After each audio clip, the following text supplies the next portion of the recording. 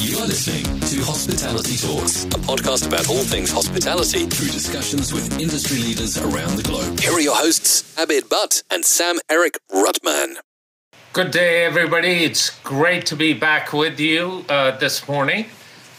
We continue our conversations about everything lodging and hospitality. Lodging industry, as all of us know, has been experiencing the worst performance in recent history, and hotels continue to be in a survival mode. With depleted cash reserves, hotel owners are wondering how they're going to service their debt, or for that matter, make their payrolls. Under the current circumstances, the historical data doesn't necessarily help either in predicting the future. As we look at the long and winding road of recovery, as the song goes, everyone is struggling to find the answers. What can the borrowers do to better prepare for the immediate future?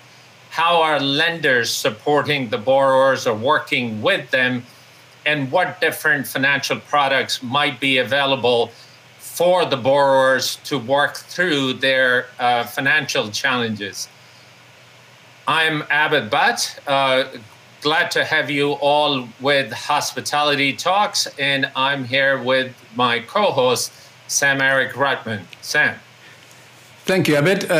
This is a very interesting times, as we always say, and we have all been looking forward to past. I understand now from as of May, everyone will have access to the vaccination, and then consequently, people are now be looking at, well, how is that going to affect positively to people's plans to travel in USA. So I'm very interested to hear what our experts have to say about everything that has been happening in terms of the various efforts to stimulate to get the business back to where it should be. So if it's all right, Abid, we will bring the panel to the scene.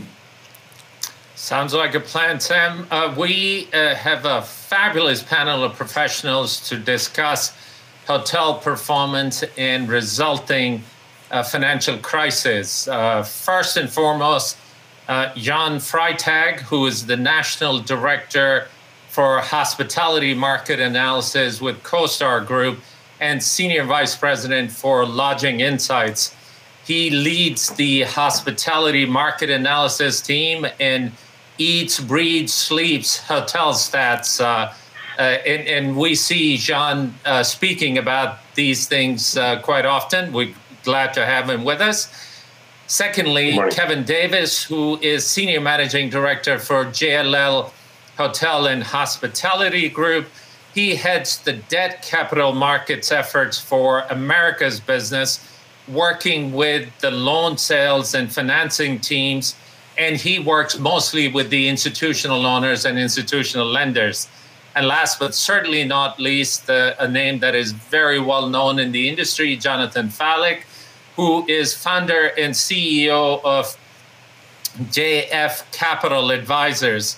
JF Capital Advisors focuses on hospitality business, including debt and equity placements, asset acquisitions, dispositions, and strategic capital market advisory service. Gentlemen, welcome to Hospitality Talks. Great to have you with us. Thank you. So to get us started, Jean, if you don't mind, we'll bring you up first to set the stage as to where the industry is headed. And I'll get to the last question first. When is it going to get better? So thanks again for having me. I appreciate the opportunity to be with you. When's it going to get better? Arguably, if you're in Miami, it's already pretty good. So we learned from the White House yesterday that the administration thinks there'll be basically enough shots in everybody's arm, one or two, as it may be, by July or so, June or July, and that then will give people confidence to go back out on the road and travel. We have always suggested that at the third quarter, so maybe post Labor Day, we would see some group travel return. We certainly are expecting, healthy leisure demand this summer. But that's all nice and well, but we still expect that the occupancy this year is still going to be just around 50% or so. So if you're asking me, when are we going to go back to 2019 levels, that's a very different question and a very different answer. We're proposing today that we will hit 2019 room rate, ADRs, by 2023, but will not hit 2019, I'm apologize, let me strike that. We will hit demand levels for 2019 in 2023, but will not hit ADR levels for 2019 in 2025. So it's demand first, room rate second, which basically mirrors the other upturns that we've lived through, that we have good data for 2009, 2001, and 1991. So, John, industry typically has relied on year-over-year increases and decreases, and that's sort of our yardstick, if you would. Certainly 2020 is an anomaly that none of us hope to ever go through again. So what measurement tools are really appropriate as we're planning for the future? If you go to 2019, which was possibly one of the best years industry has seen, and everybody was talking about a downturn at that time. Well, we did see a downturn, and it was a precipitous drop. We went from the highest to the lowest in a matter of a couple of days.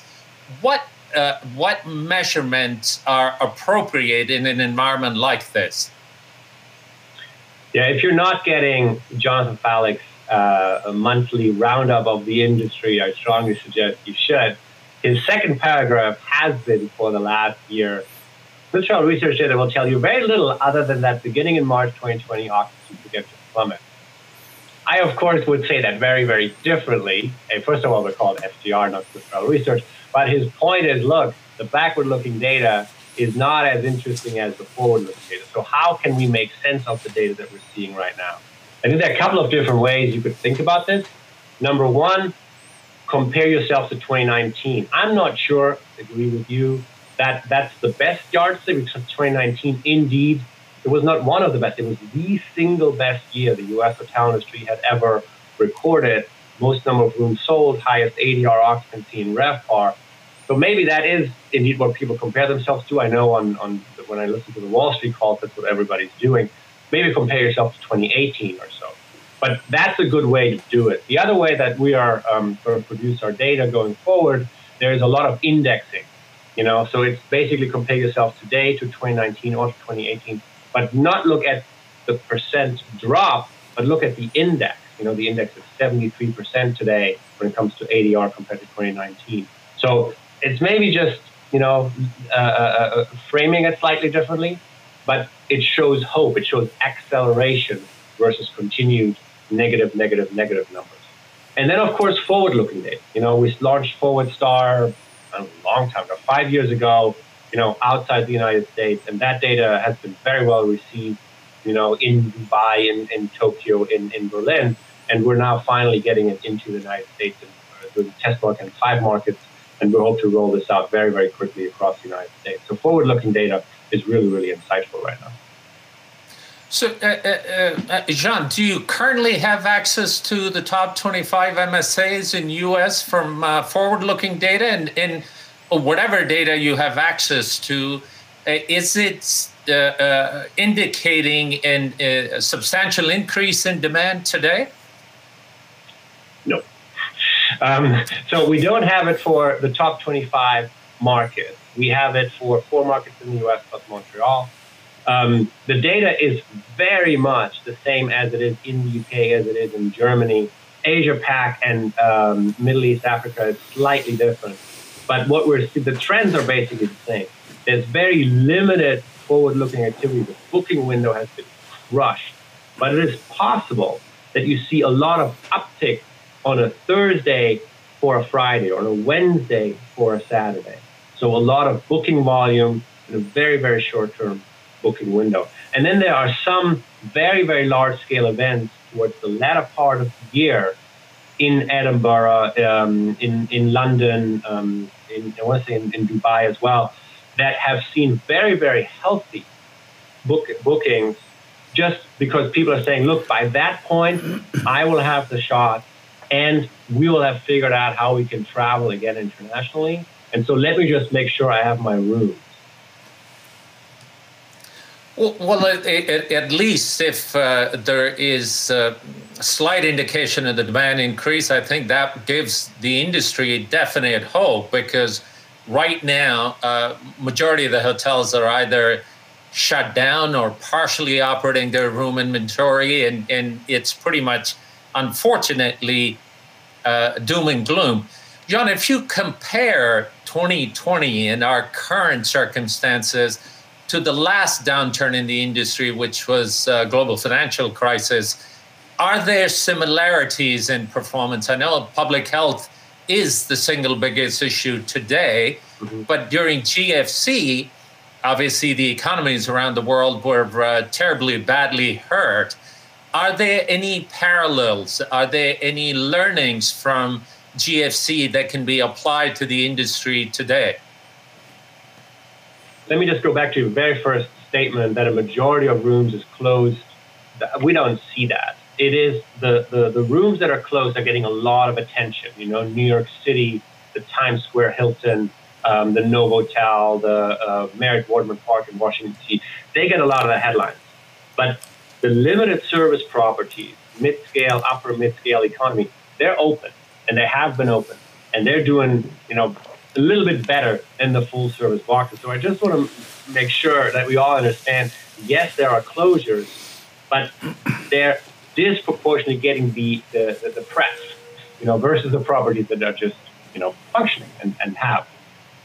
The connection to 2008, the main difference is obviously in 2008, we didn't know how this would end. We didn't know if we had a banking system anymore at the end of this, right? Here we know exactly how this is going to end. 2 shots in the arm, and it's over, right? If the majority of the global population will get vaccinated, you know, this is a health crisis we can manage very well, just like the annual flu shots maybe, you know, going forward. So I think in the US, the main difference is vaccinations will make this a much, much shorter duration. Now, the impact, you know, on the trough was much, much steeper. I think the lesson that we learned in 2008 would seem to have held in 2020, that in that environment, discounting doesn't matter. Because I'm a corporate traveler, and you tell me, hey, I can get you a great 5-star room for $25 in LA. I'm like, I'm not allowed to travel. You know, like I can't go.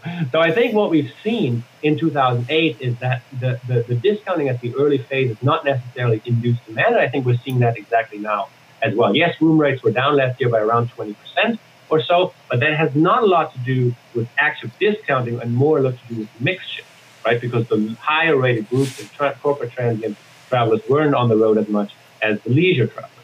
So we expect that the high-end companies that stick to their knitting and they're saying, look, our room is worth X, you know, will have a much easier time getting back to room rates that makes them sustainable. So if I heard you correctly, industry has finally learned that discounting the rooms doesn't necessarily create the demand? Unfortunately, we learned it. Unfortunately, I'm not able to say yes yet. Ask me in 2022 about what happened at the end of 2021, because I think that there are 2 types of revenue management behaviors. The first one is there is no demand, and it doesn't matter what I do to my rate, so I might as well just leave. And the second part is, okay, now there is demand, and my owners are making me or wanting me to fill up a lot of rooms. Then what happens? You know, and that's the second part, starting in maybe August or so, or post Labor Day. And I hope we've learned a lesson, but we will report if we did or didn't. One more question, John, and I'll turn it over to Sam so that he can ask you the questions. But you talked about the rate. Obviously, rate would lag as the demand grows. A rate will come in after the fact. But lot of the markets in U.S., particularly some of the major metros, the rate had not kept up, particularly if you looked at the inflation-adjusted rate was lagging throughout. If you put that into the equation, and now there is a lot of conversation with the Feds, that the way they're behaving, whether the inflation would kick in, what type of role would that play if you put inflation into the mix? So in 2019, which we said, the best year ever, most rooms sold, highest occupancy, 66.3%. ADR growth was 1%, which if you take out inflation, you probably were basically flat or negative. And that's concerning, right? Because if we don't have pricing power when we sell the most rooms ever, Econ 101 would dictate our room rates should have grown a little further. If we don't have pricing power, then will we ever have pricing power again? Now, the advent of the OTAs, they're firmly entrenched. Some would point at Airbnb. I'm not a big fan of that logic chain, but I know Jonathan and I may have some interesting conversation about that. There are some outside forces that make it very, very, very hard, for room rates to continue to drive. I had this conversation in 2019 with a professor from the Cornell Hotel School, Jack Cordial, who said, Jan, maybe we have it, maybe we have it all wrong, Jan. Maybe you have it all wrong. Maybe this isn't about maximizing rate growth. Maybe this is about maximizing occupancy. And then a lot of other things follow, right? And we're just all chasing the room rate growth that is so elusive. Owners do what's best for the owners. And if they maximize occupancy, maybe we're asking the wrong question. That always stuck with me. I thought that was a very interesting angle. Maybe we're not looking at this the right way. And maybe the high occupancy, especially for the full service properties that have a lot of F&B and spa and golf and what have you, maybe for those properties, that is indeed correct. It's funny because as we all have known and talked about, that you can't take rate to the bank, but RevPAR, which obviously your organization was big in creating some years ago, is possibly a better measure. But I find it very interesting in our industry that we consider 66% annualized industry-wide occupancy as our high watermark. I'm not sure if any other industry, if you took offices as an asset class, or airlines, even though airlines are not the best comparison, but I wonder if there is any other asset class that can operate at those levels of occupancy and have that as a high watermark. Any thoughts on that? So we're now part of CoStar, so I have access to, unlimited other real estate data. And so I look, and what's interesting, just sort of fascinating, is just in terms of how we talk about it. Nobody talks about occupancy. Everybody talks about vacancy. The vacancy rate is 3% or 5%. Very, very low numbers.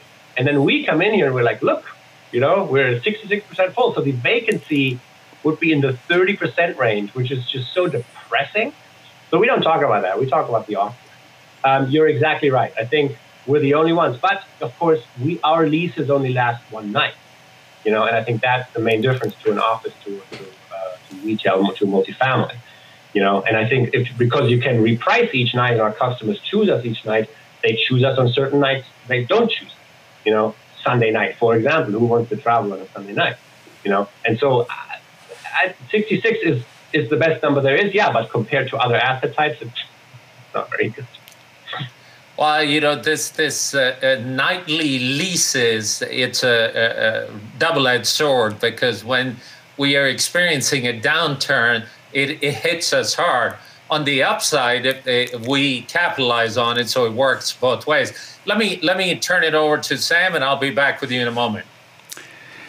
Thank you. Yes, I'm interested. I'm following out of Helsinki. I'm looking through a long-distance lens of what's happening in the U.S., and I'm quite fascinated about the different disruptors or startup brands that have been coming for the last couple of years. Some of them are claiming that they look like an enterprise of SaaS business, and the technology is the core component, etc. So could you share maybe your observations on how you see that the brands that have been coming on board now for the last couple of years, what possibly are they doing differently to be competitive when we're coming into the upswing of the market? Well, I think if you start today, you have access to the best technology, right? Your technology stack is just so much more scalable. You would never, ever have your own servers these days, right? Thanks to Amazon Cloud, Amazon Web Service, why would you ever possibly own any hardware again, ever, right? And you don't need your technology staff. You can outsource that as well to the Philippines, to India, what have you, So I think your cost structure can scale just much, much faster, or can come down, if your customer demand isn't there. I think that's one one component on the cost side. I think on the revenue, on the demand side, I think we're just able to slice and dice consumers in such smaller cohorts, and say, I want to target you, I want to target you, I want to target you, and that yields some results for some companies. I do think overall, in the long run, the larger hotel companies with their large loyalty still have a little bit of a leg up for the corporate transient traveler and for the corporate group traveler, just because there's so many different price points, right? I stay, 30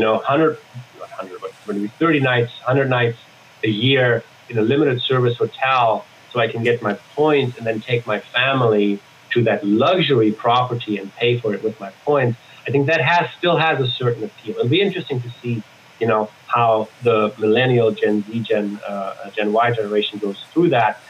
It was always the fear that they wouldn't be as brand loyal, but the sweet siren song of points is very hard to get away from, especially if you're looking on a corporate travel system and the corporate travel system says, hey, here are the 4 hotels you can stay in, and guess what? They're all branded, so pick your brand. Very easy to sign up for the loyalty program and then participate in that, which they call it loyalty for a reason. It builds loyalty.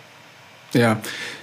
I'm interested now also that there are certain brands that have been, they talk about reinventing the high touch and locally rooted hotels and creating luxury bunk bed rooms and etc. Is that specifically for sort of a particular market segment, or do you think that's something that is here to stay in the US, for instance?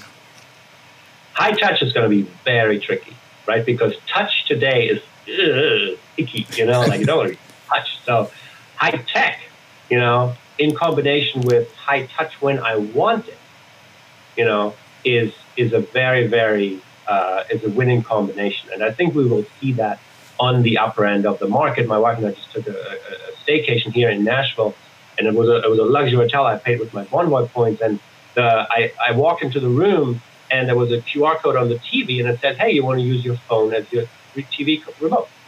And it worked seamlessly. And I was like, oh, I read about that technology. I didn't know it would work, but it did. So that, is very, very high tech, and I don't have to, worry about, touching a remote, so going away from the touch part. So I think on the very high end, we will see that bifurcation. But I think technology allows us also down the food chain, for mid-scale, upper mid-scale and economy type properties to have less and less and less customer interaction. Sometimes because people just don't want it. I literally am going to the front desk just to get my key. Can you just get it to me on my phone? If you solve the security issues, obviously. But, why do I have to talk to a person? Let me just check in. If I've been on a plane for 12 hours, just get me to my bed, my shower, and my bed. So I think technology will certainly help. How about digital currencies? Yeah, you did.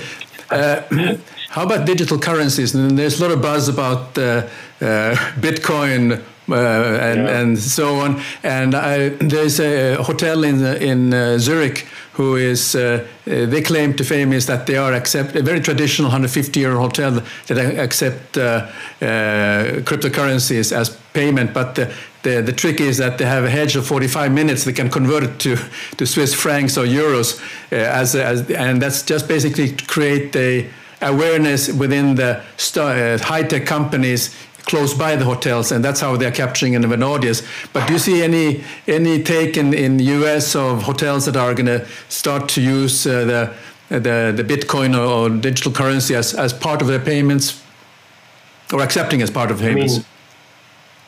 I think the way Bitcoin is working, why would I ever want to part with it? I think once it has sort of, the oscillations have stopped and it's a little bit more, look, it's $70,000 per 100,000, whatever the number ends up being, and there is not this huge run up, then I could see us thinking about it. But right now, if I own it, it's like the guy who paid for his pizza, right? With like Bitcoin, whatever, 20 years ago or so, and you basically paid like $200,000 for the pizza. I think the consumers don't want to be caught on that side, of the trade. So yeah, it's interesting. It's a gimmick. I think there are obviously huge issues about what is the technology infrastructure that needs to be in place for me to actually accept it, and do I as a consumer where do I have my digital wallet and all that stuff? That all can be solved. I think right now it's just too early, just because the run-up is just so small. Yeah, I mean, I also agree with you. I mean, I believe that the digital currency is one thing, but what's more interesting is the blockchain eventually, and how that is going to be played with the smart contracts and also all that stuff. So, yeah. Well, that's all I have for you, John. So over to you, Abid. Thank you, Sam. John, you briefly talked about the current inventory in some of the markets. Can you spend a few more minutes about the supply side of things? By the way, let's go back to the current inventory. Generally speaking, how much of the hotels have permanently boarded up, whether it's functionally obsolete inventory, because as a wise person once had said, that the hotel industry is way under demolished. We just keep repackaging it and keep using it. So how much of the inventory is completely boarded up, and how much of the new supply might be coming on the market? And then we'll bring our next guest in after this. I think this was attributed to John Q. Hammonds, the famous hotel guy, who said that we are, not overbuilt but under demolished. Today, January, which is the latest data, 3.3% of rooms in the United States are temporarily closed. Now you're asking me which one of those are permanently closed, and I don't know yet. That obviously is a work in progress, because the owners hold on until it doesn't work anymore. Yes, there are rooms around Times Square so that are permanently closed, but even there, and I wonder if Jonathan has a slightly different perspective on this. I like to think that these hotels are permanently closed until they're not, right? Until somebody steps in and says, hey, if I could get it in at 50 cents on the dollar, maybe this does make sense. Maybe I don't make it a full service hotel. Maybe I make it a limited service hotel. So the permanent closed question is still something that looms very large. Talking about what's in the pipeline today, the pipeline peaked in April of last year, 216,000 rooms, the highest number of rooms in construction we've ever recorded ever. Has since declined to 196,000 rooms in January. We fully expect that number to continue to decelerate and to decrease, because the rooms that are being built right now will continue to open, but projects that are in final planning, for all intents and purposes, where you've talked to the brand, you may have talked to a lender, you may have talked to an architect, you may say, let me just hold off for 1 minute. Let me just take a breath and start it a year from now or so. So the number of rooms in construction we expect to further decelerate. That's exactly what happened in 2007 and 2008. In 2007, the pipeline peaked at 200,000 rooms. And then in 2011, so 3.5 years later, was at 50,000 rooms. We don't expect that the divot, the drop this time is that steep, but there will be some impact. Terrific. Well, thank you for all that. John, please stay with us. We'll have you back in a moment. At this particular point, I'd like to bring up Kevin Davis. Kevin, thanks for being with us. My pleasure. Appreciate the opportunity to speak. Absolutely. I'm going to pose the question that Sam Eric had brought up about paying the guest room charges with cryptocurrencies. Talk about blockchain, and will that democratize real estate ownership? And is that a possibility for real estate moving forward? Yeah, look, I certainly think it's a possibility longer term. We've not yet seen it affecting the industry in the U.S. So I think it's something that we'll certainly stay abreast of. But at this point, there's been no real effect. So I think it's a trend that we'll monitor and potentially we'll see at some point in the future, but not yet. Not today. Fair enough. Well, tell us a little bit about the types of situations you were involved in, the cash flow issues, and how are the institutional investors dealing with this precipitous drop? How are they recapitalizing? And what sort of conversations are you having with your clients on owner side, but also with the lenders that are willing to at least participate in these recapitalization efforts? So it's really interesting. There's a bit of a dichotomy which is taking place. I really compare it to the dichotomy between Wall Street and Main Street. Main Street is at the operating levels at the property where you've had a precipitous drop in performance relative to everything that Jan discussed previously, occupancy down, ADR down, et cetera, and we're looking at a years-long recovery.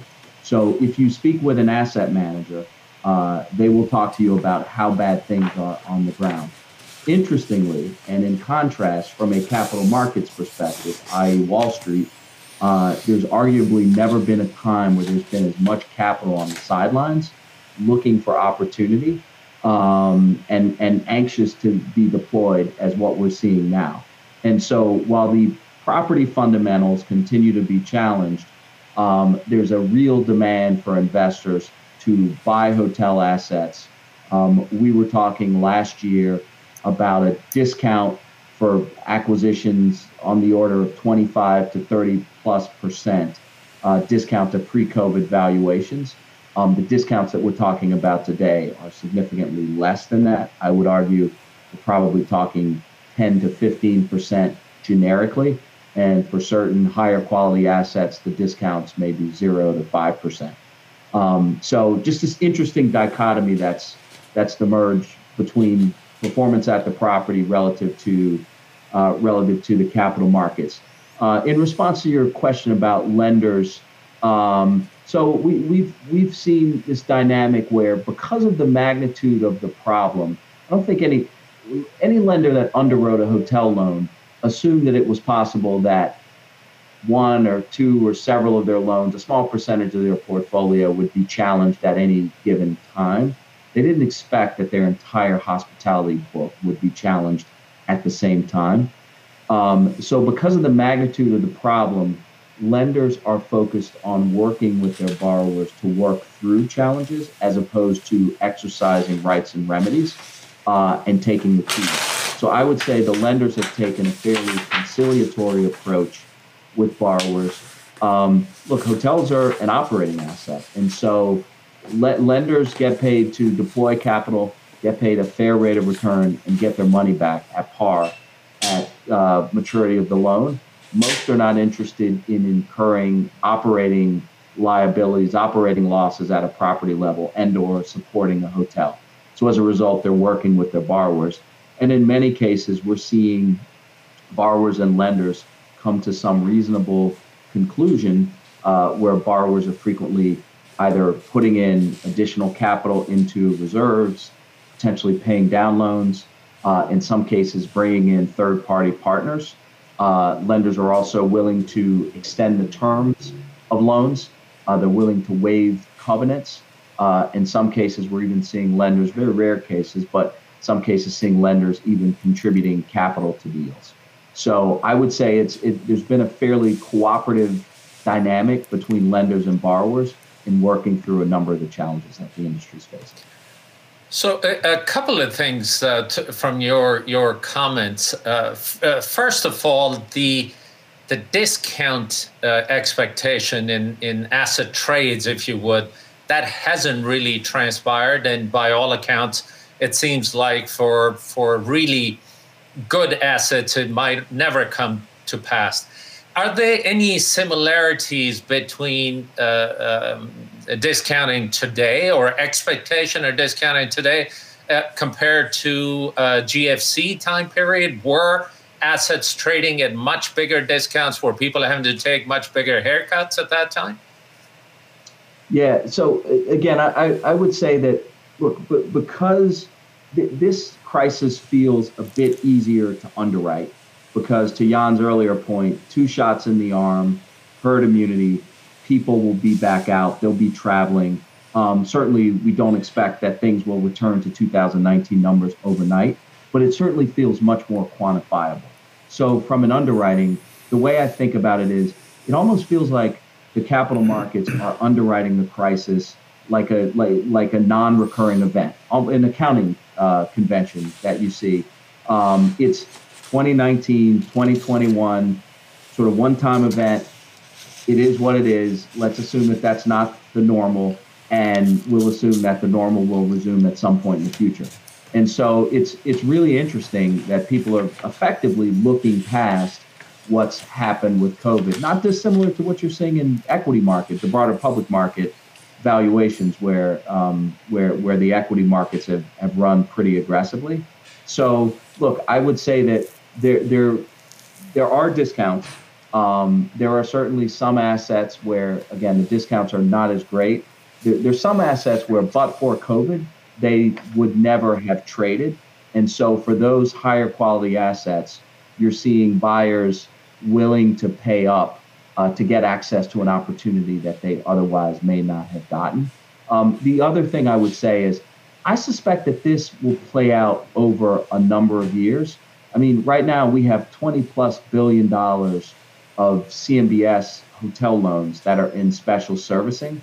The process of going into special servicing, workouts, potential foreclosures, REO sales, loan sales, this stuff just takes a really long time. And CMBS lenders are at the very beginning of dealing with some of the issues. So we expect that you'll see that play out over a number of years.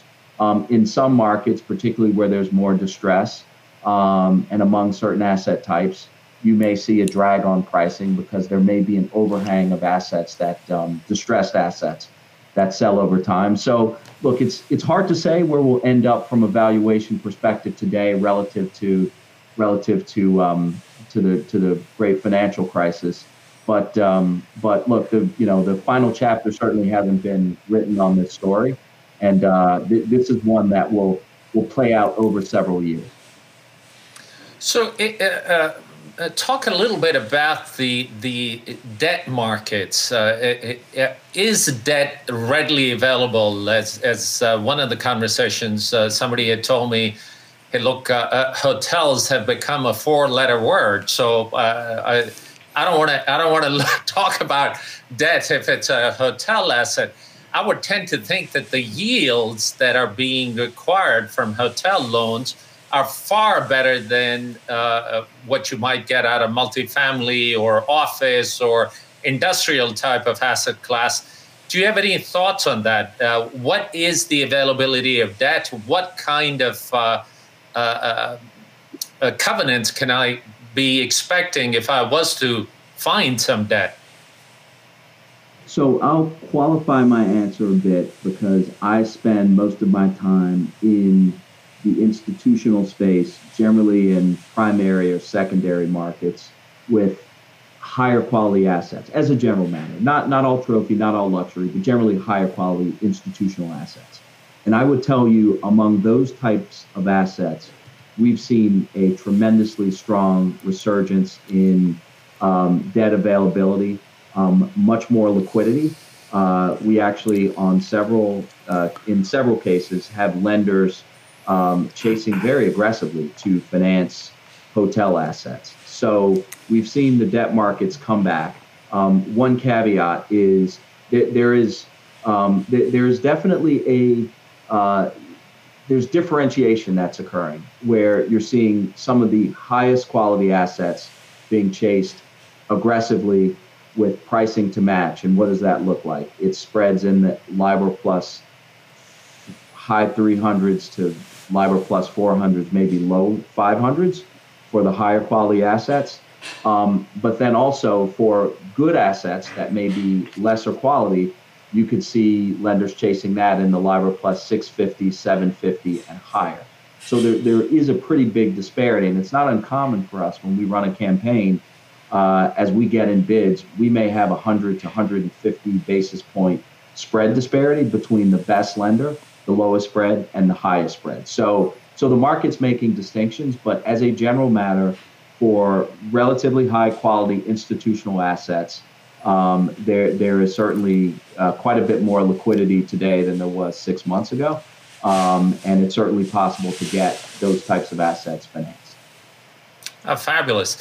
One last question before I turn it over to Sam. You talked about distress. Are you starting to see that surface? In what kinds of markets is distress more prevalent, and what kind of assets it might be? Most of the institutional owners have been able to raise quite a bit of capital, as I understand it to be. But what are you seeing? Yeah, so, it's an interesting question. The distress is very situational right now. I'd tell you that as a general matter, we've not seen a lot of forced selling, i.e., the sponsor or the lender just have to get out and they're willing to accept whatever a market clearing price is, which is one of the reasons why we haven't seen the level of discounting that many thought there would be in the early days of the crisis. So not a lot of forced sales. So where you're selectively seeing distress, there's also a floor being provided by just the amount of capital that's out there. So there have been a number of pref equity, rescue equity deals that have come to market. Some have been publicly marketed by JLL and some of our competitors, where others have been privately placed, so direct deals. And what we're seeing there is there's a strong bid, and the pricing, particularly for pref equity and rescue equity, is somewhere between, call it, 14 and 18% all in. There's a deep pool of capital that's available to take advantage of those situations. And then in some of the more challenging situations where perhaps there may not be an equity bid, what will frequently happen is you may go to market, you may look for equity, you may not raise it, at which point that precipitates a conversation with your existing lender. And the lender's frequently forced with to answer a tough question, which is, do you exercise your rights and you step into the shoes of the owner, and now you're on the hook for the liability, or do you work with the owner to try to figure it out, even if the owner may not have a lot of equity to invest? And again, even in those extremely distressed situations, you're seeing lenders and owners figure out a way to work together such that there's not a fire sale of the asset. I guess in many ways, the banks and the lenders are not necessarily in the arbitrage business, because even if they were to foreclose, they're foreclosing the next year it'll be better. And because they now hold the keys, they can overnight improve the performance, which is not going to be a possibility, at least in the immediate terms. Let me turn it over to Sam, and I'll be back with you in a moment. Yes, Kevin, I have the following question. I'm reading about the aggressive stimulus policies that is going in place, and also has started to surface in the U.S. stock market, and possibly then pushing the asset valuation above levels justified. Could you share your observation and thoughts at what impact all this may have? We're looking at the asset valuations. Yeah, absolutely. So what the government stimulus, it will help in a number of ways. First, directly through the PPP program, owners, managers get access to capital, which helps them meet some of their operating costs. So to the extent that there are distress and or cash flow issues, the direct subsidies being provided by the government helps alleviate that. So what we've seen, and this happened when the CARES Act passed originally, is that it forestalled some of the tougher conversations because owners now had the liquidity to deal with a number of issues. So that's on the one hand. On the second hand, because the government will be injecting a significant amount of capital into the economy and literally putting money in the pockets of consumers, there will be money going to municipalities, cities, and states. That will have a multiplier effect, a stimulative effect, where people will have more money, and the thought is that they'll go out and spend it. I have to think that will lead to more travel, which as a result, there's just going to be greater demand for hotel products. So I think it helps, one, from an operational perspective at the property because you're giving owners liquidity, and then two, I think it also helps on the demand side of the equation as well, as the stimulus makes its way through the economy. Good, thank you. So back to you, Abid. Well, Kevin, talk a little bit about foreign capital. Typically in a downturn, U.S. has always been a safe haven. People like the real estate sector. People like lodging assets. Talk about the foreign capital. Is there an influx of capital coming in? Is there a potential for that to happen? What have you seen? Yes, absolutely. So we've certainly seen selective foreign interest in hospitality, particularly from European investors and more specifically in the UK. We've seen a number of high net worth families investing from the UK and from Europe, investing in the US. So that's certainly a trend that we're seeing play out. We're also seeing some Middle Eastern investors kicking the tires as well, less active than some of the European investors, but we're seeing that. I would say Asian investors less so. I think taking more of a wait and see approach. It's interesting. Korean investors, which have been very active in the lending space in the U.S., particularly mezz debt, a number of the assets that they made loans on are having operational issues, like many hotel assets are. And they typically made loans against large full-service assets, many which are urban, which have been challenged. So we've seen some of those investors being forced to either sell their loans and or reinvest capital.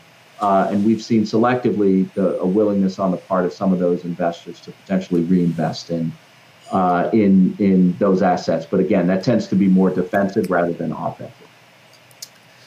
Well, terrific. Kevin, thank you for your insights. Please stay with us. We'll have you back in a moment. But at this particular point, I'd like to bring up Jonathan Fallick. Jonathan, thanks for being with us. Thanks for having me. Well, Jonathan, you deal with all different sponsors and all different lenders.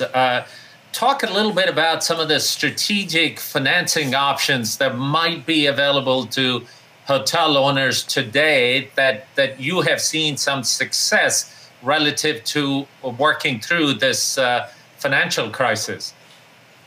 So, it's very difficult to follow my two co-panelists. There are many things they said that are spot on, and many I'd love to add on to. Feel free to negate them if you like. We do it often. We do it often on camera and off camera. But there's basically kind of two different types of situations that we're generally dealing with. One is where the existing owner, sponsor, borrower has very little capital to invest, very little fresh equity to put in to right-size the ship, deal with operating expenses, deal with the lender. And then there are others where there is the ability to infuse capital, to fund reserves, to do some debt pay downs. And where the borrower has the ability to put capital in, we've seen a lot of lender appetite for loan modifications and restructuring. We've also seen with a borrower who's able to put money in, they've also been in some cases able to successfully partner with a new preferred equity investor. So they'll put in a few $1 million, $2, $3, $4 million, have a preferred equity investor partner with them and fund another $10, $15, $20 million to right-size the ship. And that's getting a lot of traction. The problem situations are where a borrower says, I either have the money but will not invest another dollar because I need massive lender concessions, or I don't have the money. I have 5 other hotels and 3 retail assets, a few malls, and nothing is performing well. I don't have it. I'm happy to hand you the keys. I'm happy to fight with you. I'm happy to do a number of different things. So we're finding that where the borrower can't or won't put in some more capital and reinvest in their asset and help give the lender some comfort, those are just struggling. They're struggling. Their term sheets trading back and forth. They're tense conference calls. The ones that have traction are where there is some new capital coming in and a thoughtful plan to get a lender repaid in the future. So if really my stance as an owner is I don't want to put in a dime, I don't have it, have you seen keys being turned over, and have the lenders started taking that on? I know forbearance has helped a lot of these cases, and we might have just kicked the can down the street. But are you seeing some of that come to bear at this particular point? So it's still very early in the process, right? And we all get excited about deals and activity and transactions. If you look back through past cycles, almost nothing from an asset transaction perspective happened quickly, right? So back in 2009, in late 2008 and 2009, you saw a lot of loans trade. And that was because the banking regulators forced commercial banks to get loans, bad loans or impaired loans off their books. There was a lot of repo lending that forced a lot of lenders to basically sell in order to generate some liquidity just based on the way they finance their businesses. But if you really look at the hotel asset sales market, right, which if you ignore 2007, which was dominated by a lot of corporate LBO transactions, the market peaked in 2006 with the number of asset sales, individual asset sales, the sales volume, and the price per key. And it took until 2015 to get back to the 2006 volume because loans traded, things traded on a more choppy basis. But for a few years after 2008, there was not a normal functioning asset sales market. Same thing after 9/11, right? In 2002 and 2003, there was not a normal functioning sales market. Everything had something of a story. And by 2004-05, the market started to come roaring back. Same thing in 2012 and 13, the debt market started to pick up again and open again. And even the construction finance market started to open in 2013, 14, and wide open in 14, 15. So it takes time. It just takes time. And we're also excited about, we've got all this liquidity. We're waiting. We've got the truck ready. We backed up the truck. We're ready for the loans. We're ready for the assets. And, to Kevin's point earlier, there's so much liquidity on the sidelines that the likelihood that someone picks up something at a huge discount is highly unlikely because most things will be either fully marketed or softly marketed, but will have enough bids, enough data points, and enough motivated buyers, right, who are looking for good quality assets where they can get some yield. Jonathan, this point about cash sitting on the sidelines, I guess this was even being talked about pre-COVID days because the industry was performing at an absolute peak. So people waited because we were all talking about the downturn. And in some ways, it's unfortunately is a self-fulfilling prophecy other than when you put public health issue into the thing. But we never really saw the transaction volume pick up to the extent that people were looking for. Do you see that coming towards the end of the year, beginning of the year? What are your thoughts? So I think what will happen is sort of a multi-year resolution, right? And again, Kevin mentioned before, PPP loans, the first round and the second round were helpful. One of the game changers was in November, right? So throughout 2020, no one knew how to underwrite with any level of certainty. Things were mostly a guess. Will we get back? When will we get back? Will we have a vaccine in a year or 2 years? And in early November, Pfizer made their announcement. And then later in the month, Moderna made their announcement. And what that did is it took away the worst case underwriting scenario. We may never have an effective vaccine, or it may take 5 years.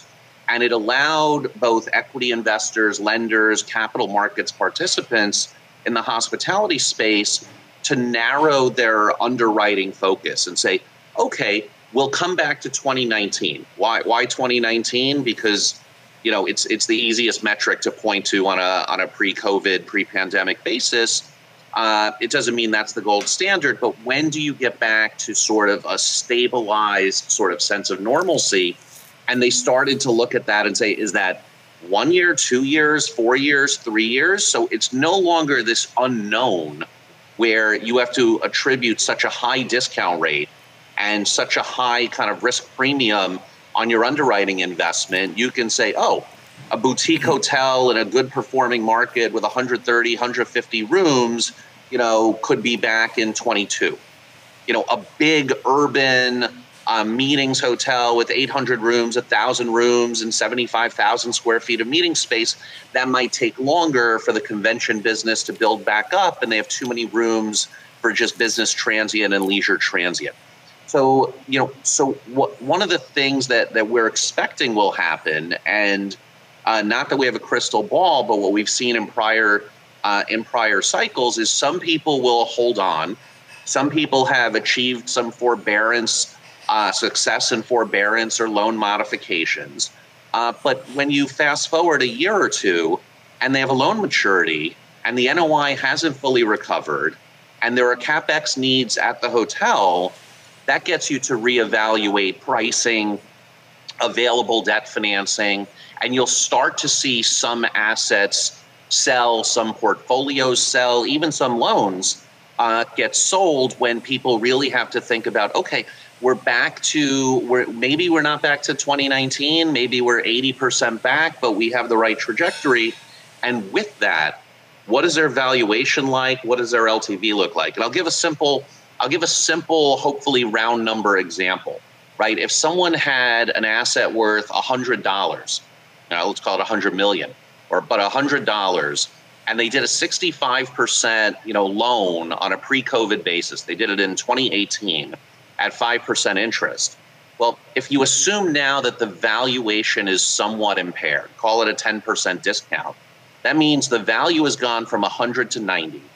And let's assume also that that borrower was successful in getting a forbearance and a deferral of interest expense for a year, nothing else.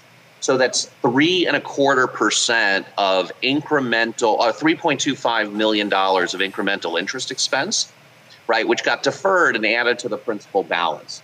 So now you have a $68.25 million debt balance on a $90 million valuation, which is no longer 65%, it's now 78%.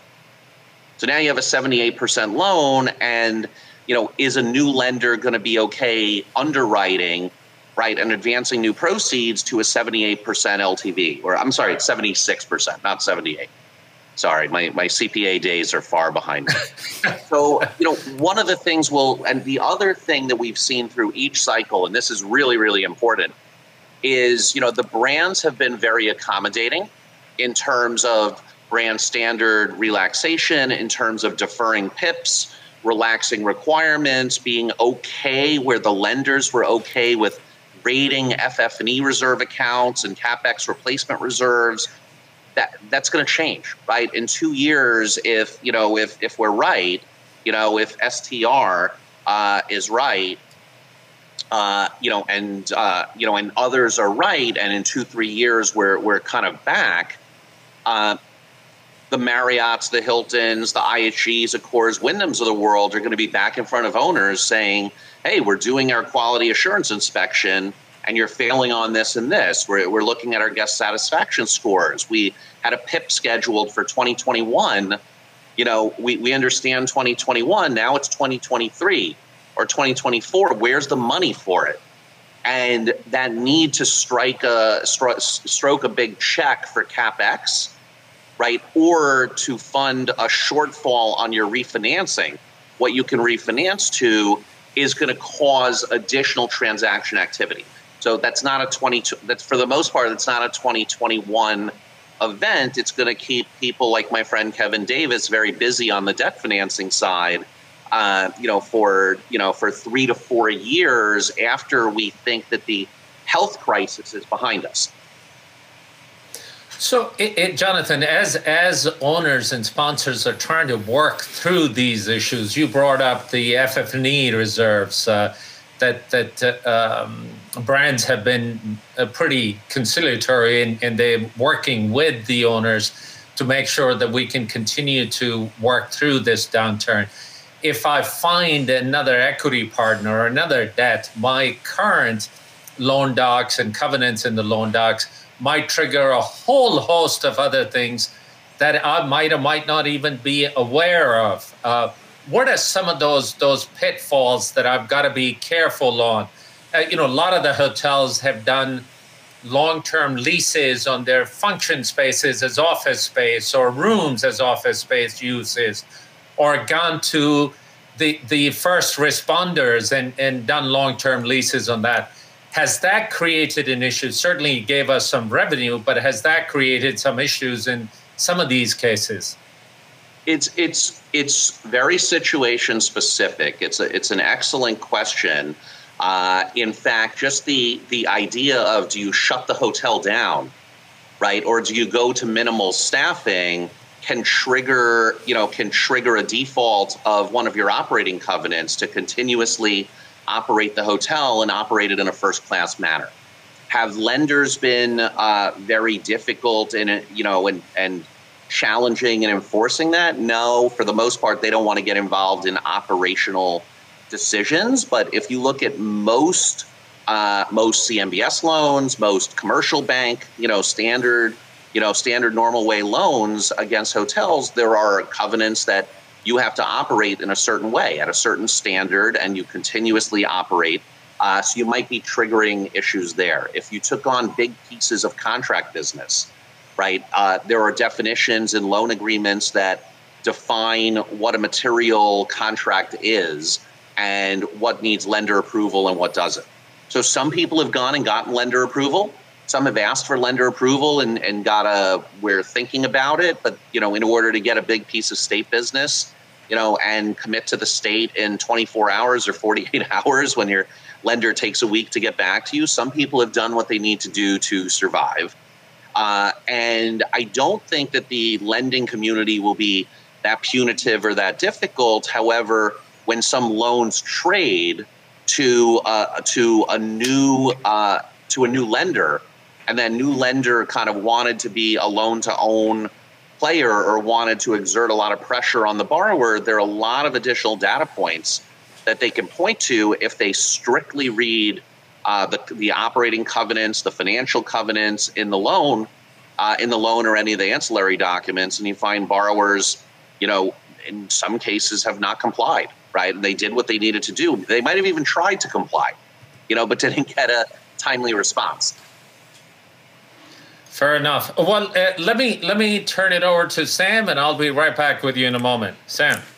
Yes, Jonathan. I have only one simple question, and if you can give to a owner of an asset which is totally over-leveraged real estate asset and he's going to the bank, what are maybe a couple of tips that he should be considering in order to survive the storm and get some more funds if he doesn't have another investor to come and help him out? So it's not a simple it's a simple question. The answer is not as simple, but the part one of the answer is extremely simple. 99 times out of 100, as a borrower, with insurmountable or seemingly insurmountable challenges, the best thing you can do when you go see your lender is be organized, be prepared, have the numbers, have information, be transparent, because you're living the situation all day, every day. And to think that the lender, right, and Kevin made this point earlier when he was speaking, none of the lenders out there assume that their entire loan book, right, of hospitality loans will be challenged at the same time. Even the best performing assets, right, are challenged, right? And even if they have big pieces of contract business right now, that ends in a year, and then what, right? How do they refinance? How do they reinvest CapEx? So be transparent, be thoughtful about who the lender is and what their concerns are. Try to paint the right picture, not too bleak and not too optimistic. If you have thoughts of a plan, lay it out. But if you come in and just say, hey, this is underwater, I'm not putting in $1, I don't care, whatever, even if the lender doesn't take action right then, they're going to mark down like, we're not getting anywhere with this borrower. When the market picks up a little bit, we're either selling the loan and someone else will deal with, him or her, or we need to start taking whatever actions and start getting ready to exercise our remedies. Because as soon as the communication is happening primarily through lawyers, right, and not business people, it's going to take on a different life of its own. So I would also, I'm not a lawyer, so I'm not giving legal advice, but I would recommend before you're going and sitting with or having detailed lender conversations, get the right legal advice. Because if you show up and say, we cannot pay our debts as they come due, you might be in default under your loan, you might be in default under your guarantees, and that could cause all sorts of other issues. So you have to be careful what you say in writing and in person. And even though, really good lawyers cost a lot of money, right, there's a reason for that, and they can keep you out of trouble. So I would be very transparent, very thoughtful about what you can say and how you say it, but also understand the absolute best thing that happens for almost all lenders is they get a timely payment of interest expense and a timely return of their principal, right? So they don't get paid to take 5 years of operating upside risk. That's not their business model. And in this environment, very few of them, want anything other than like, hey, pay us off at par and, or pay, oh, you want to do a discounted payoff, if it's 50 cents on the dollar, don't talk to us. If you're 90 cents or more, and you could figure out how to refinance this, like we could have a real discussion. Excellent. Well, thank you very much, Jonathan. That's been very, very helpful. And I'm sure from all the viewers, they will probably take in notes as we speak. So back to you, Abid. Thank you. PPP loans, Jonathan. One last question, and then we'll bring everybody back together. PPP monies, how helpful have they been? Are there covenants in loan docs that might prevent or cause other heartaches if I was to make use of that money? Any thoughts on that? So same thing, without giving legal advice, almost every existing mortgage loan agreement, whether in CMBS or otherwise, has a restriction on the borrower's ability to take on more debt. So, with all of the properties that we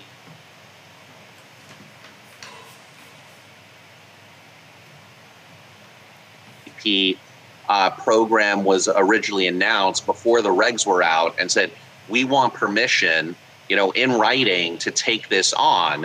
And in most cases, we got approval to do that right away under the caveat that the PPP loan would not be secured, and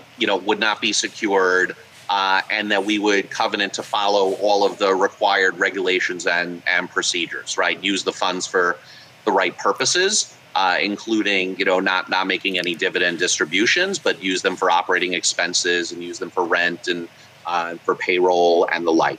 So so anyone who took a PPP loan without getting lender approval, to my point before about tripping operating covenants, likely tripped a financial covenant. And while the lender might not have objected, and I don't know of any lenders that said outright no. I know some that tried to put some conditionality on the use of the funds and tried to extract some other concessions. But like the concept of getting almost free money on an unsecured basis from a governmental program is very exciting. Now, the amount of it, 2.5x, in the first round and 3.5x in the second round is nice, but it's a Band-Aid, not a solution, right? So it's also one of the things that just allowed borrowers to fund operating expense shortfalls. In most cases, they're looking at situations where they didn't have money to make payroll or to make property taxes and property and casualty insurance payments or ground rent payments. This was like a nice little boost that happened to give them a few months of leeway, as they're trying to navigate.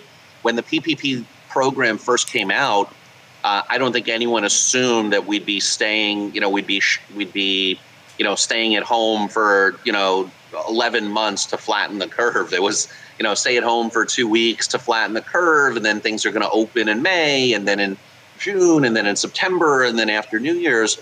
So like the answer is, if we knew the magnitude of the situation in April of last year, the PPP legislation and original program might have been, for 9 months or 12 months instead of 2.5 months, and might have allowed you to do almost anything with it other than dividend money out to yourself. So it's been very helpful, but it's really a Band-Aid, and what it's done is it's allowed borrowers to sort of prolong the time period before they have to make a lot of very difficult decisions. And from a lender perspective, it's been good. It's like someone else funded some liquidity. The further along we get, right, the closer we are to an increase in operating performance and a greater likelihood that you can start to pay debt service or can refinance the loan. Terrific. Sam, if it's okay, let's bring everybody back, but I'm going to continue my conversation with Jonathan at this particular point. Jonathan, from cost-saving perspectives, most of the hotels certainly took out a ton of labor. Obviously, that is the single biggest expense on income statement. Are there things that you have seen with people that you have worked with that might have been overlooked, or areas where we should focus from a cost-saving perspective? There's no real magic bullet. What happened was, as soon as everyone figured out that this was more than a 60-day issue, all of a sudden every operating agreement, every lease, every contract, every multi-property service contract was reevaluated, with discussions with the vendor or service provider, because some of them have monthly minimums, or certain pricing geared to certain levels of volume, which no longer made sense. There were certain things you might not need, especially if the brand told you don't need any more. Could you redo your cable contract, right? Could you redo your laundry contract, right? As commercial laundries need more. So no magic bullet, no real magic bullet, but really a bottoms up analysis. Instead of like where the areas we can save, a bottoms up analysis of what can we do and how. And and to your point, the biggest of all is on the labor side, right? If we really go to not doing daily housekeeping in the future, right? And I think you'll have it still at the luxury level, but upper upscale on down. I think it's going to be much more of an amenity and an opt-in service that you can pay for or get, or maybe some brands will distinguish themselves by offering it. But most of us as business travelers, do not need or really care for daily housekeeping. We don't want someone barging into the room while we're on a conference call or moving our papers from one place to another. And that's not just a COVID related thing. And then similarly, we've trained customers to expect the daily housekeeping, so they like it. But the reality is, if you pass that cost along to a leisure customer and said, hey, you're going to New York for 3 days, we can make your beds and clean your room every day, but it's going to cost $79 a day to do that. How about we sell you the room for $40 less, and we won't clean it, or if you're here for a week, we'll clean it after day 3 or day 4, right? I think 50 to 75% of the people, if they were presented with that cost proposition, would say, I don't need it. Now, slightly different in a resort environment where you're with your family and there's sand in the rooms because you came in from the beach and you're on vacation. I see people paying for it more in vacation resort atmospheres or environments, but in urban or a suburban hotel stay, if you're taking your kid like for their soccer tournament or hockey tournament and you're staying in a suburban hotel for 2 nights, you don't really need daily housekeeping, right? You need coffee. You need a bar that's open. You need the bar to be open later at night, not close at 10 or 10:30. You need it to be open till 1 or 2 in the morning. That's what you need. So that's what we think is going to happen, and that will, just managing that labor component, right, is going to save a meaningful amount of dollars and push margin higher. I think that's the biggest of all, and the industry should be all over it. Fabulous. And John, a question for you, and Kevin, I'll come to you based on what Jonathan just said. But John, if some of these cutbacks or some of these amenities and services that have been sort of shut down during the pandemic, if they never come back, are you ready to rework your chain scales? Because what would be the difference between a select service and full service other than $20? Because right now the differences are very narrow. If some more go away, what is the difference? So our chain scales are a little bit amenity driven, but very much rate driven anyway. It'll be very interesting, to Jonathan's point. There will be some brands who will offer you a little bit more and charge a little bit more. And so I think there will always be this bifurcation. You offer more, you charge higher rate, you're in a higher chain scale. Okay. The general thought has been, at least in the industry, as far as I can understand, that the full-service hotels have more amenities and more services, hence they're able to charge more, and they get placed in the higher track, if you would. But if some of these select service hotels stop doing the breakfast that they have always talked about, or these evening socials that they have always talked about, obviously the consumer might look for some money back. Kevin, to you, are lenders looking at certain EBITDA margin performance before they even pick up the piece of paper to talk to you? So it's a really interesting question. Like I said previously, I think lenders and buyers, frankly, look at 2020 and frankly 2021 as just non-recurring events. And so generally what they're looking at is the operating performance in 2017, 2018, 2019. I think the question is this a viable hotel and or hotel location? What are the long-term demand drivers? How do they affect past performance, and how will they likely affect performance in the future? So those are the ways that lenders and investors think about an asset. From a lending perspective, it's generally a debt yield, which is the NOI divided by the loan amount. So lenders are typically looking for, particularly bank lenders, looking for a 10+% debt yield on 2019 NOI. Again, they're discounting the 2020, 2021. They're looking at 2019. That is not a hard and fast rule, particularly with the debt funds that can be more more flexible. If I said debt funds previously, I meant banks. Banks are looking at a 10% debt yield. The debt funds, they'd like a 10, but they can generally be a bit more flexible. Again, they're just thinking about it from a longer term demand perspective, and also thinking about it from a price per key perspective, a loan per key perspective. Have you seen any new covenants? And that's to you again, Kevin. Pandemic was not thought about for the longest time. At least in our lifetime, it hasn't been around. There was no playbook. All of a sudden, it is front and center. Are you seeing some new covenants that might not have been around pre-pandemic days that are starting to show up? Are the loan docs changing in any way? Yeah, I'd say the pretty consistent new structural feature that we're seeing with hotel loans is lenders are generally requiring a 12-month debt service reserve that has to be capitalized at closing. And to the extent that there are projected operating shortfalls, those shortfalls, maybe plus some cushion, are generally being capitalized at closing. So there's effectively a carry reserve which covers potential operating losses in debt service, which have to be posted at closing.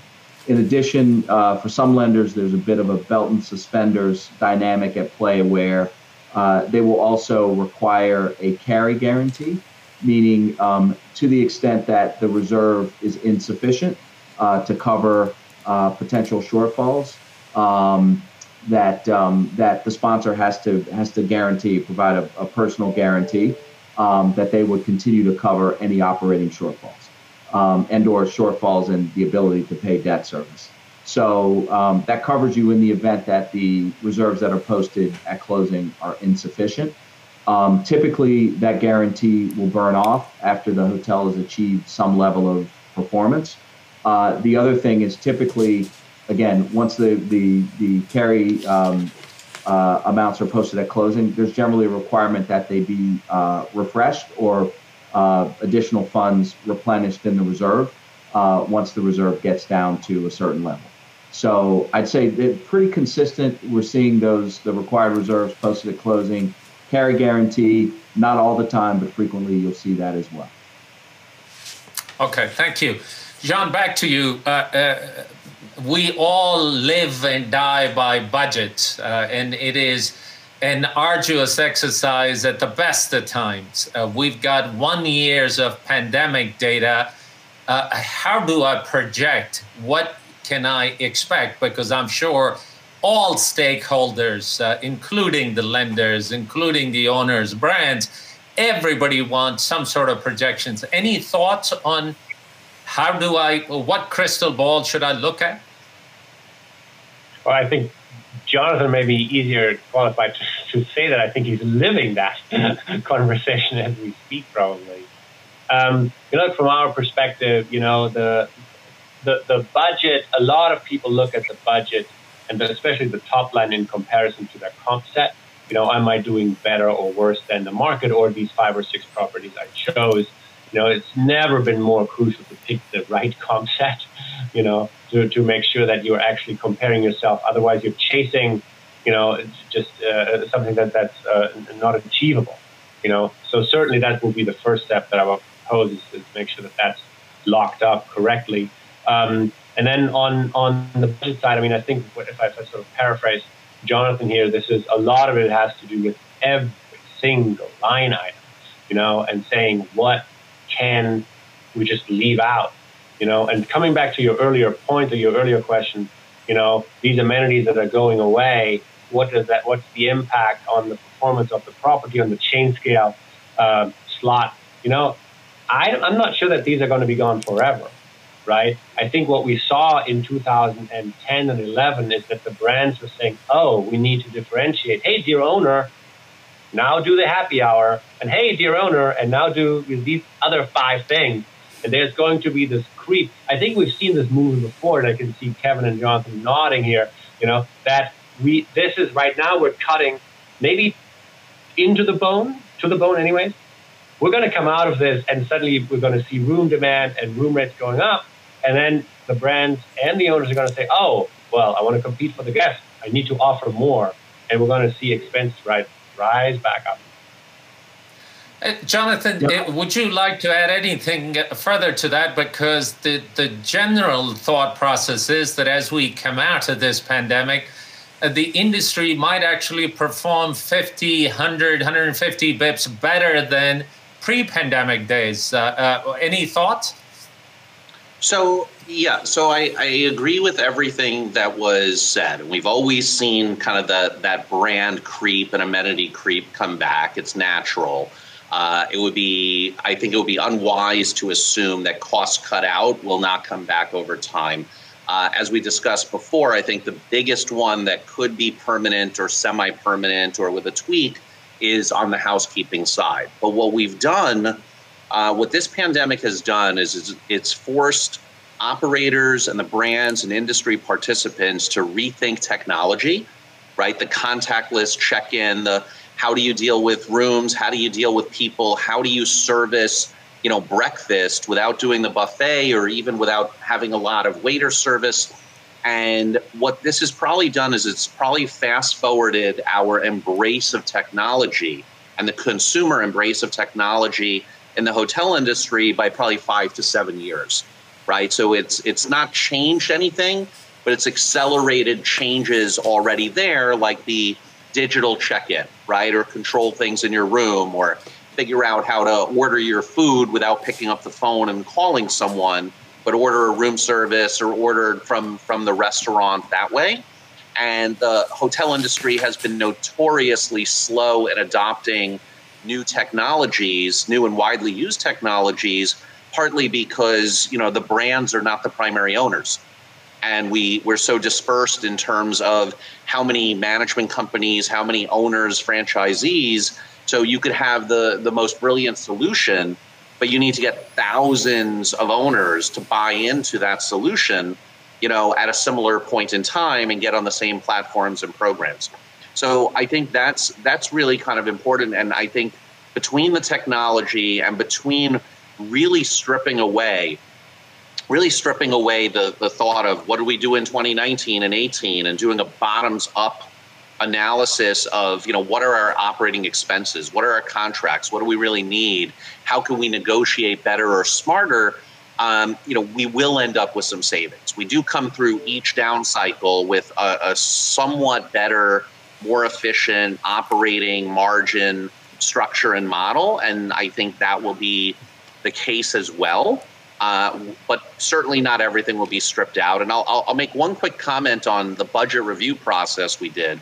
So as I mentioned before, we went and had teams look at every single contract, right, bottoms up. But when we went to the budget meetings and did the Zoom calls and the WebEx meetings and the Teams meetings and had the teams, and we went through about 30 budgets, right, through stuff that we asset manage and are doing restructuring projects and consulting on, we spent the majority of the time not going line by line through the budgets. That was already done and an ongoing process. We spent the majority of our time in the budget reviews, which were in some cases fairly extensive, thinking through the guerrilla marketing strategies. How will we pivot to get these kinds of business?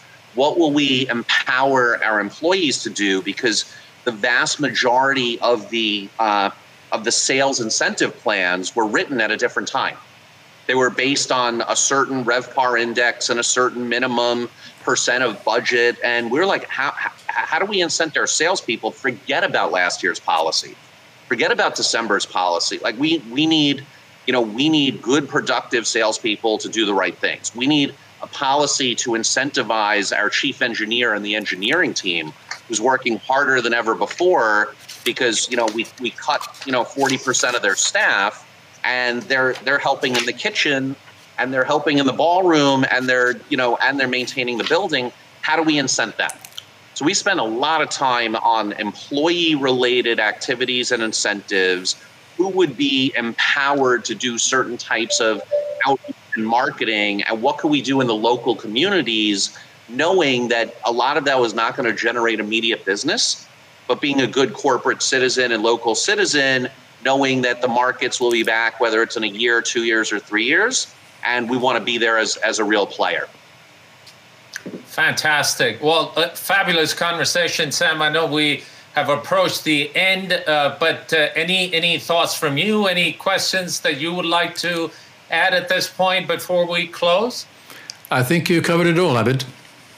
Fabulous. Well, look, typically our tradition on this broadcast is that we always end on feel-good stories, but unfortunately, last week, the biggest news in the industry was the unexpected passing of Arne Sorensen, CEO of Marriott Hotels and Resorts.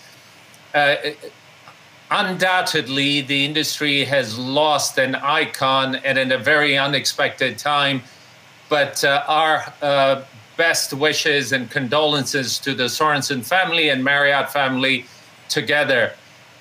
Jonathan, great to have you with us. Thank you for taking the time. Kevin Davis and John Freitag, thanks for being at Hospitality Talks. Thanks for all your input. Over to you, Sam. Thanks for joining us this week on the Hospitality Talks podcast.